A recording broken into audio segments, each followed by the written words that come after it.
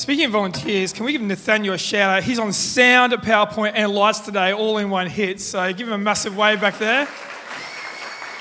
He's currently trying to find out which is my microphone because I have the loudest voice in the history of the universe. So everyone has to turn me down. So if you want everyone's sound, that's probably a bit better. So thank you, Nathaniel. Anyway, how are we going? Good? So I was a bit sick last week. If I seemed a bit out of it, it was because I was sick. If I'm normally out of it, I have no excuse for that. But last week I did have an excuse, so it was good. Hey, I've done a lot of stupid things in my life. I don't know why, but I feel like it's my need to share them with you. But years ago, a mate of mine decided to build some furniture that he bought from IKEA. Has anyone gone to IKEA? I hate IKEA. Number one, I mean, if you work for IKEA, God loves you, and that's nice, right? But seriously, they trap you. The entire design of do you realise this, right? It's not like free. It is like a trap. You walk in, you cannot get out easily. Even when you ask them for help, they can't get you out. But one day, several years ago, a friend of mine decided he was trying to put something together for IKEA, and for some crazy reason he said, would you mind coming over to help? I'm like, I failed industrial tech at school. It's the only subject I failed. But I come over, anyway. We're trying to get this metal ring to go around this other thing, which is a door handle. It's hard to, I don't even know how to explain it. It was very confusing. Anyway, it wouldn't fit. But I studied physics, failed industrial tech and studied physics. I said to him, it's okay. I know why the ring won't go round. We have to expand the ring. And I know if you heat metal up, it will expand.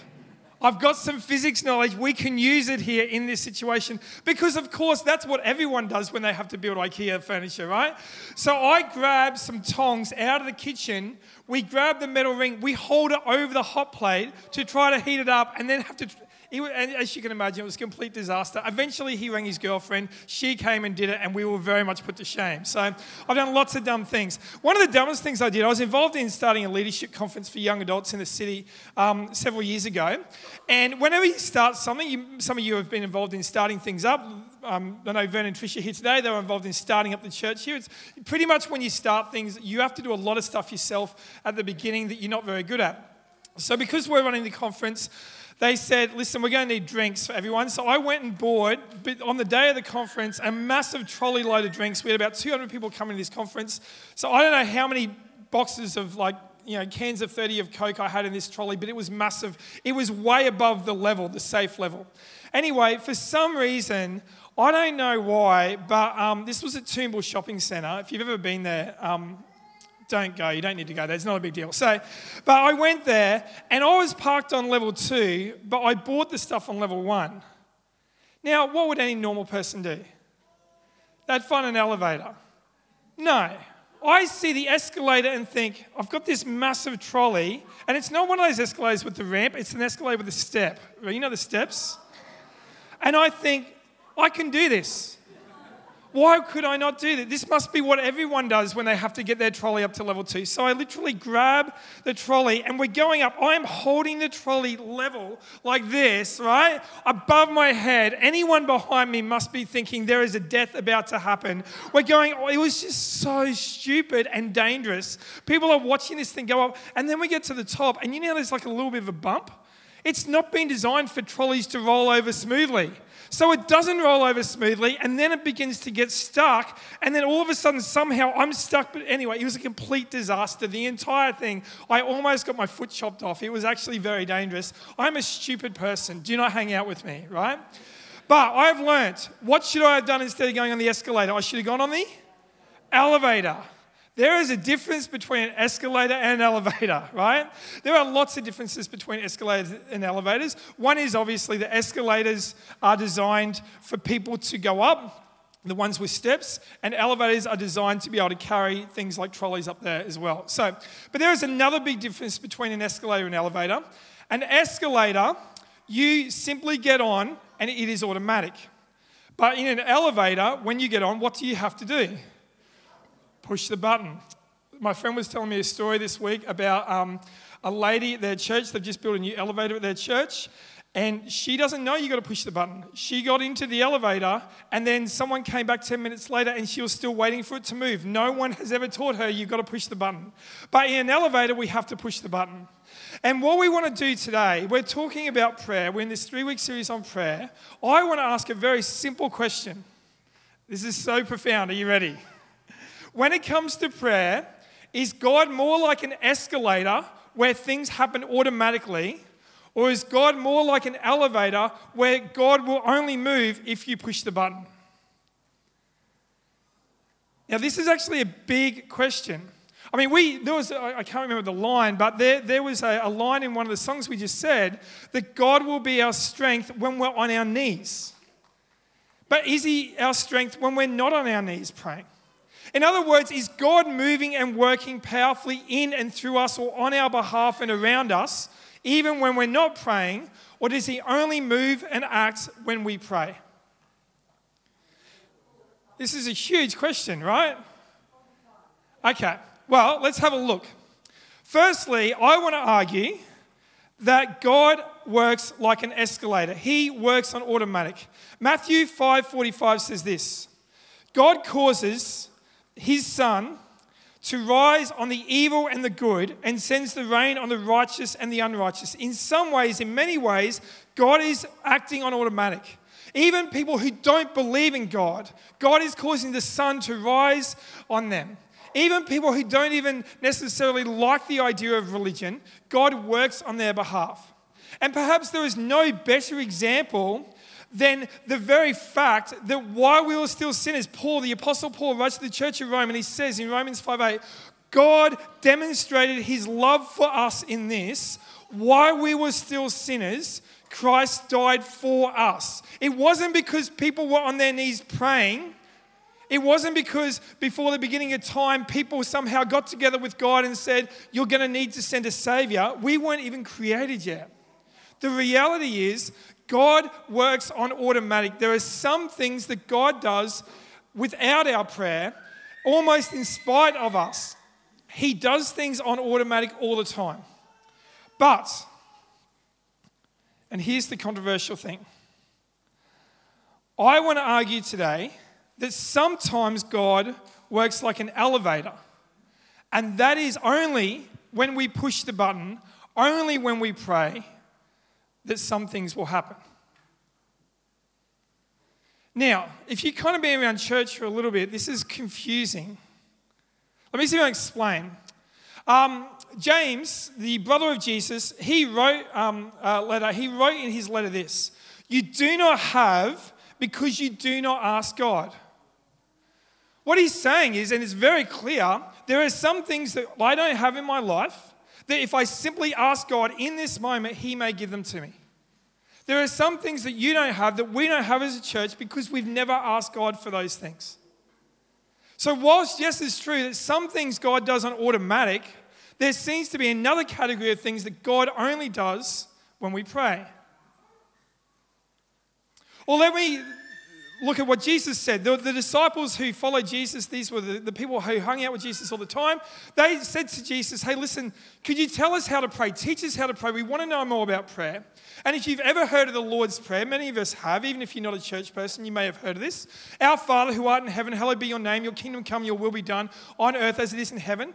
And he goes on. And straight after Jesus gives us this pattern, he says, okay, let me tell you a story. Suppose, this is Luke 11, suppose you have a friend and you go to him at midnight and say, friend, lend me 3 loaves of bread. A friend of mine on a journey has come to me and I have no food to offer him.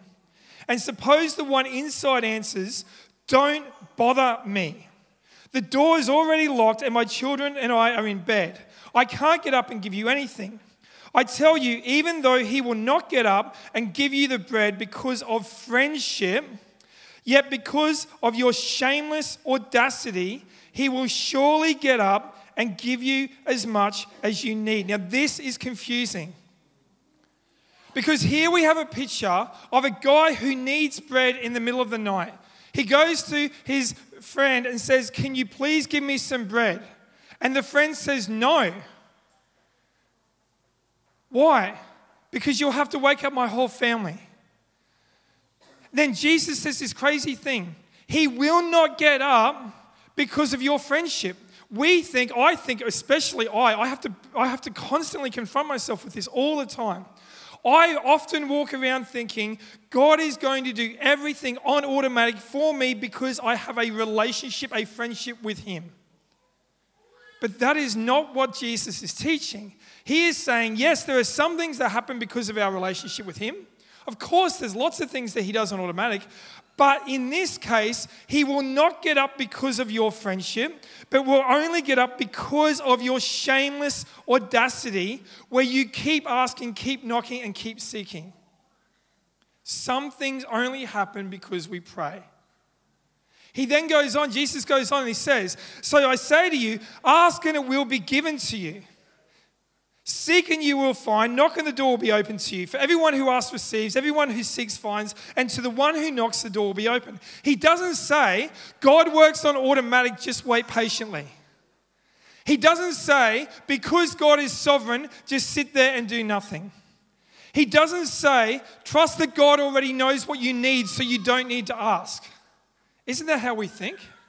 What's he say? He says, ask and we will receive. Seek and we will find. Knock and the door will be open. If we do not have, it's because we have not asked. Now, what I think, and I get, if by the way, if this is messing with you, I get this. So we're just unpacking a very complex topic. The reason we're looking at this today, by the way, is not to be controversial. It's because we want God to work powerfully in us and through us and around us and on behalf of those we love and care about. Would we agree? And the more we can see God work, the better the world will be. So we need to know, is there a link between prayer and God at work? And if there is, we need to understand what that link is.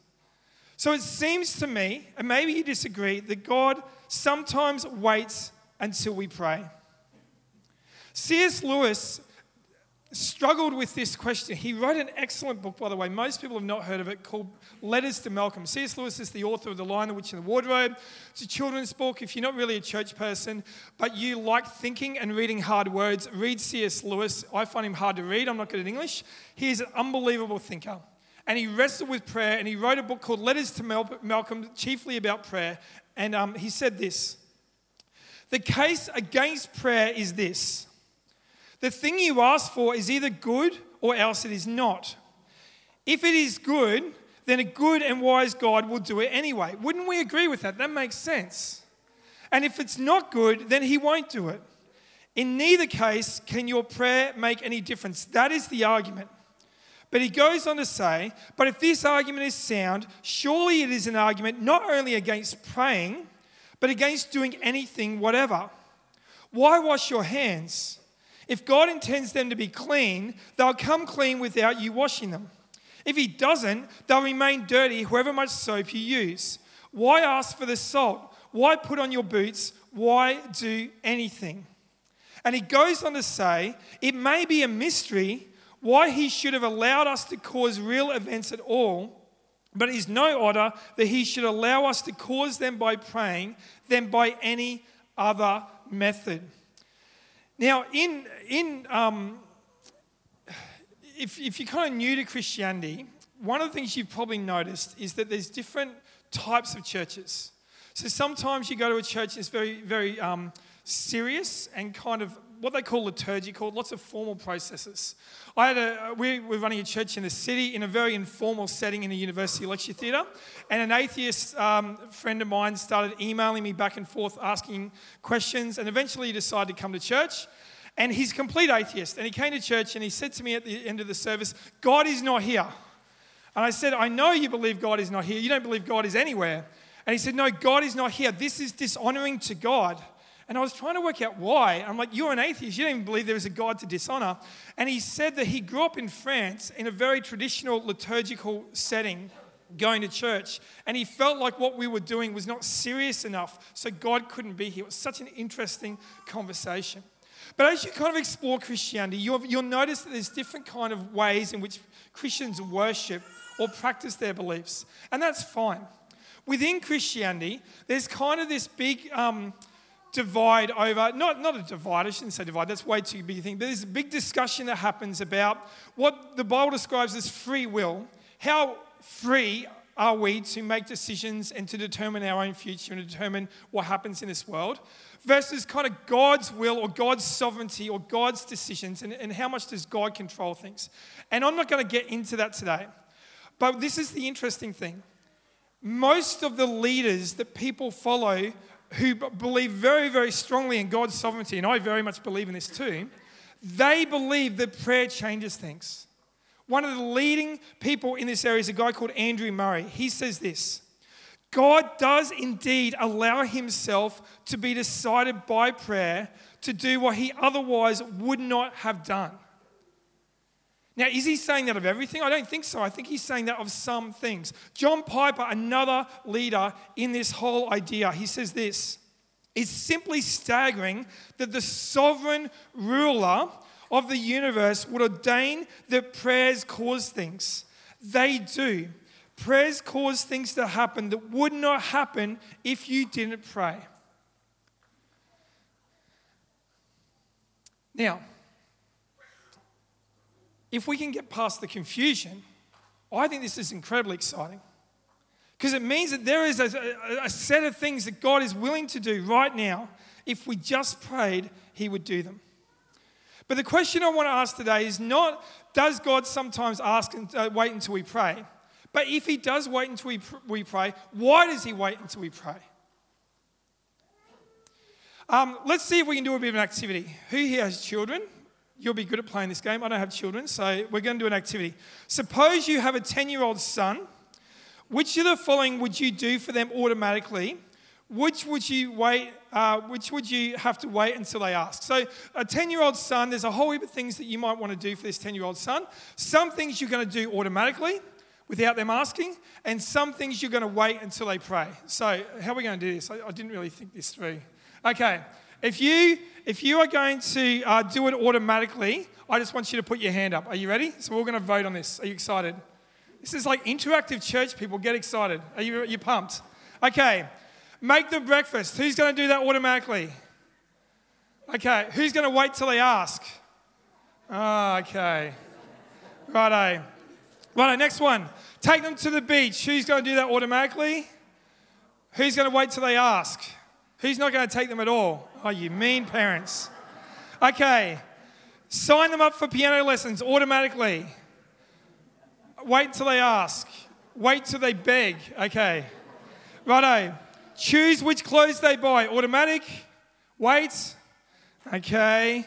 Pick their birthday present. Automatic. Wait. Okay. Drive them to school. Is anyone going to wait till they ask? I feel like that's not going to go very well for your child. Do their washing. Right, some of you are saying you're not doing washing at all. What about this one? Buy them a drum kit. Who's doing that automatically? Who's never ever doing that in the history of the universe, right? Now, it makes sense that sometimes parents will wait until their children ask for something for a lot of reasons. But one is this: you just don't know. You think you know this is the game they want for their birthday, and then a new game came out. You think this is the latest fashion, and all of a sudden Taylor Swift wore something else, and you've got to figure out what you're allowed to let your kids wear or not wear. Who knows what it is? Some things you just don't know. You think you know your children. We think we know someone, and we have a bit of an idea, but we don't always know, so sometimes we have to wait until we ask. So it makes sense for parents. It doesn't really make sense for God, though, does it? Because God already knows what we need. God already knows what our hopes and our dreams and our fears and our worries are. He knows everything about us, every thought that we ever have. God knows everything. So if God knows everything, it's not like any other parent where he has to sometimes wait and find out. He already knows what we need. Why does God sometimes wait until we ask? If you have a Bible there, what I want to do today is look at a passage that's recorded in John. John is a book of the Bible. It's actually one of the 4 biographies of Jesus. If you're not a Christian and you're in the process of exploring Christianity, there are 4 biographies of Jesus. They are a good place to start. The Bible's made up, it's a collection of books. It's made up of lots and lots and lots of different books, and it can be overwhelming to know where to start. Matthew, Mark, Luke, and John are 4 biographies of Jesus. This is from the Gospel. They call it the biography of Jesus written by John. Chapter 11, verse 3. So the sisters sent word to Jesus, "Lord, the one you love is sick." When he heard this, Jesus said, "This sickness will not end in death. No, it is for God's glory, so that God's Son may be glorified through it. Now, here we have a couple of sisters, Mary and Martha, and they are saying to Jesus that the one you love is sick, right? They're talking about Lazarus. Jesus, you love Lazarus. You know him, you love him, you care for him. We've seen how much you long to be with him. They run to Jesus. They're like, Jesus, please come now. Lazarus is sick. We've seen you do so many miracles, Jesus. We've seen you walk on water. We've seen you feed the 5,000. We've seen you heal so many sick people. You heal the people who you don't even know. You heal strangers. So surely, Jesus, you're going to come because you know Lazarus. You have a relationship with Lazarus. So Jesus, please come now and heal Lazarus. And then Jesus says, no. It is for God's glory, so that the Son may be glorified through him, through it. That is weird. Like, can you imagine actually having that conversation with someone? People desperate. Our brother is sick. He's about to die. Please, Jesus, come now. No. It's for God's glory. And you're like, what the heck is going on? We read on. Now, Jesus loved Martha and her sister Lazarus, and Lazarus. So when he heard that Lazarus was sick, he stayed where he was 2 more days. Now, if you're sitting there thinking, I'm trying to figure out this whole Christian thing, this is not helping. I get that. Okay, where am I? I'm here. Where's Lazarus? Lazarus is over there. I've just heard that Lazarus is sick. What should I do? I have the power over all things. All authority in heaven and earth has been given to me. I have power over sickness. What should I do? Jesus says, because I heard Lazarus is sick, I am going to stay. And you're like, sometimes this is just so confusing. What is Jesus doing? He goes on. And then he said to his disciples, let us go back to Judea. So eventually Jesus comes. Lazarus is dead. And for your sake, I am glad I was not there so that you may believe. And you're like, what the heck is going on? Jesus said it will not end in death. He says, I'm not going to go back and heal him. It's all fine. It's for God's glory. Why are you not going? Because Lazarus is sick. The very reason I'm not going is because Lazarus is sick. I'm deliberately staying away because Lazarus is sick. He then eventually goes, Lazarus is dead. Why is Lazarus dead? Well, I'm glad I wasn't here so that you may believe. And you're like, okay, this is actually just so ridiculous now. I don't even know if I can even begin to comprehend this. What on earth is Jesus doing?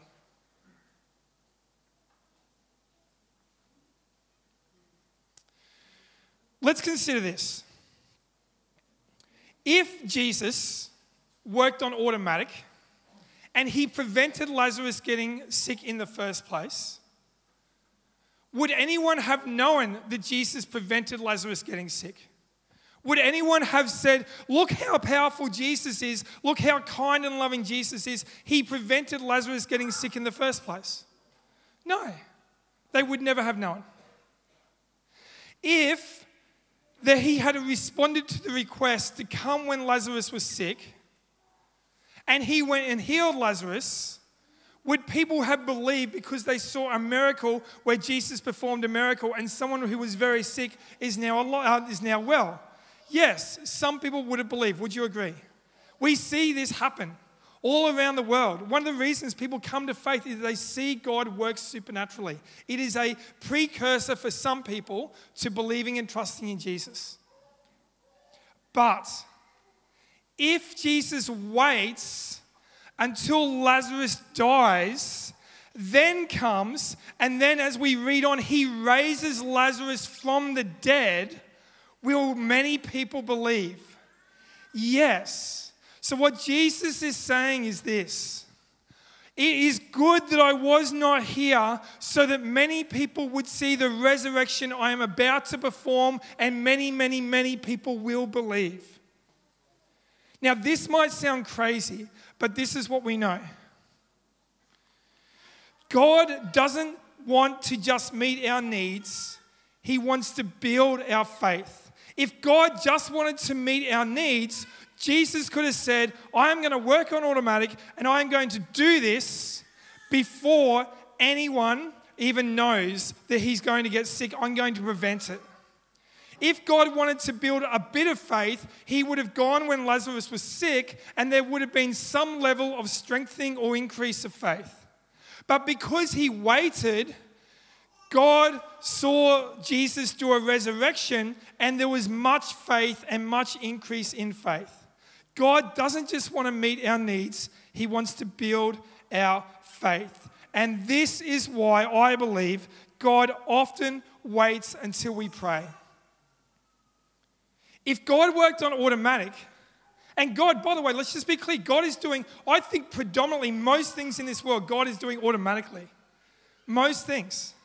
If God only worked on automatic though, we would not know when good things happen if it's God, if it's circumstance, if it's our hard work, if it's luck, if it's the goodwill of others.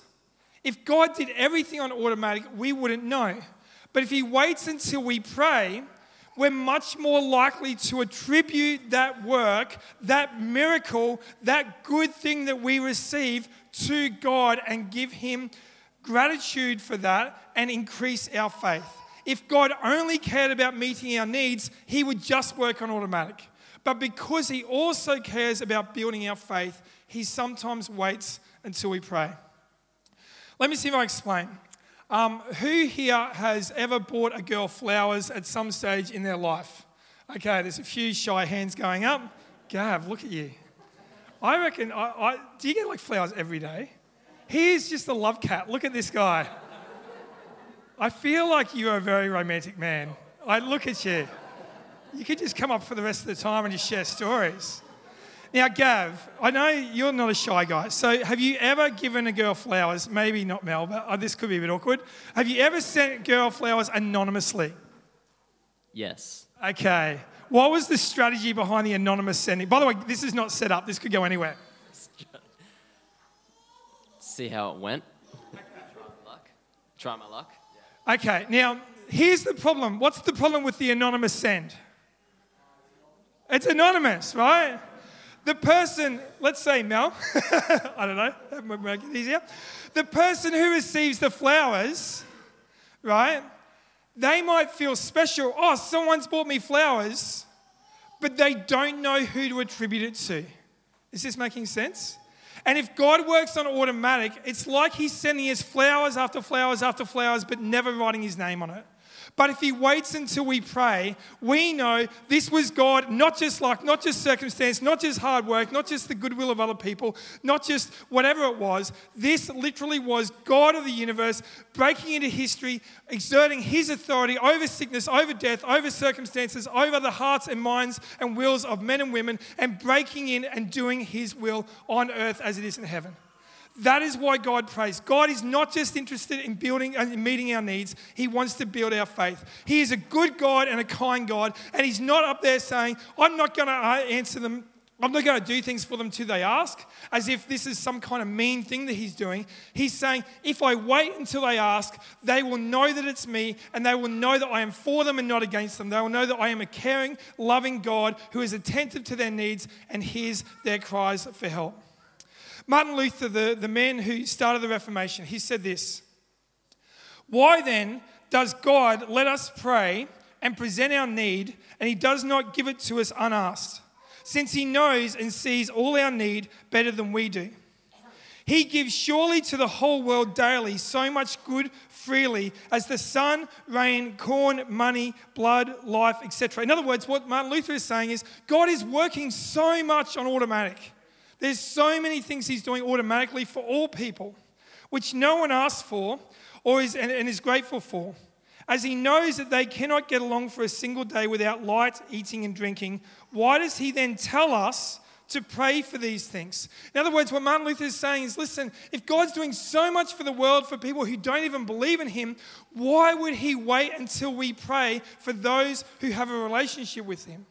And he goes on to say, answer, he does not require it, as if God can't act until we pray. That's ridiculous. but in order that we may acknowledge and confess what kind of blessings he is bestowing upon us, and yet much more he can and will give, so that we by our praying are rather instructing ourselves than him. For therefore I am turned about, that I do not go along like the ungodly that never acknowledge this or offer thanks for it, and my heart is thus turned to him and aroused, so that I praise and thank him, and have the recourse to him in time of need, and look for help from him. And the effect of all this is that I may learn more and more to acknowledge what kind of God he is. And because I address my supplications to him, he is more disposed to answer me abundantly. God does not want to just meet our needs. He wants to also build our faith. And if he waits until we pray, he doesn't just meet our needs, he also builds our faith. So what does this mean? I think, and this might be crazy, and you may disagree, but I had to confront a whole heap of, I think, wrong beliefs I had in my head about 5 years ago. I started studying prayer. I started studying everything I could, what the Bible said, what all the great theologians said about prayer. And I realized even though I didn't grow up in church, I grew up with a default position where I was a fatalist. I believed that everything was already decided, that our prayers had no bearing on any outcome whatsoever, and I was only really praying because it would somehow transform my heart. It wouldn't actually do anything. But I believe, and I believe this so strongly, there is a God on the other side of our prayers who loves us and cares for us. And because he is loving and kind, he doesn't just work on automatic. He sometimes waits until we pray. So what that means is this. I think there are a list of things right now that if we simply just said to God, God, you're loving and kind. I know you care for me. I know you care for my family. I know you care for those that are far from you. I know you care for everyone. And God, I want good things for me and for my family and for those I care about and for those in the world. I want good things for all people.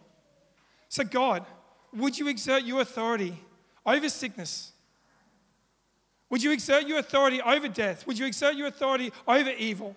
Would you exert your authority over even the hearts and minds and wills of men and women where you see conflict happening? God, work in their heart.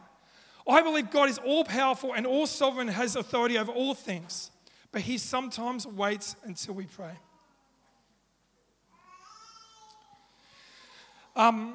There is another way that Jesus wants to build our faith, and it has nothing to do with prayer. And in fact, this is actually one of the core practices of our church, and it's a core practice of churches all over the world. Some people call it the Eucharist, some people call it the Lord's Supper, some people call it communion.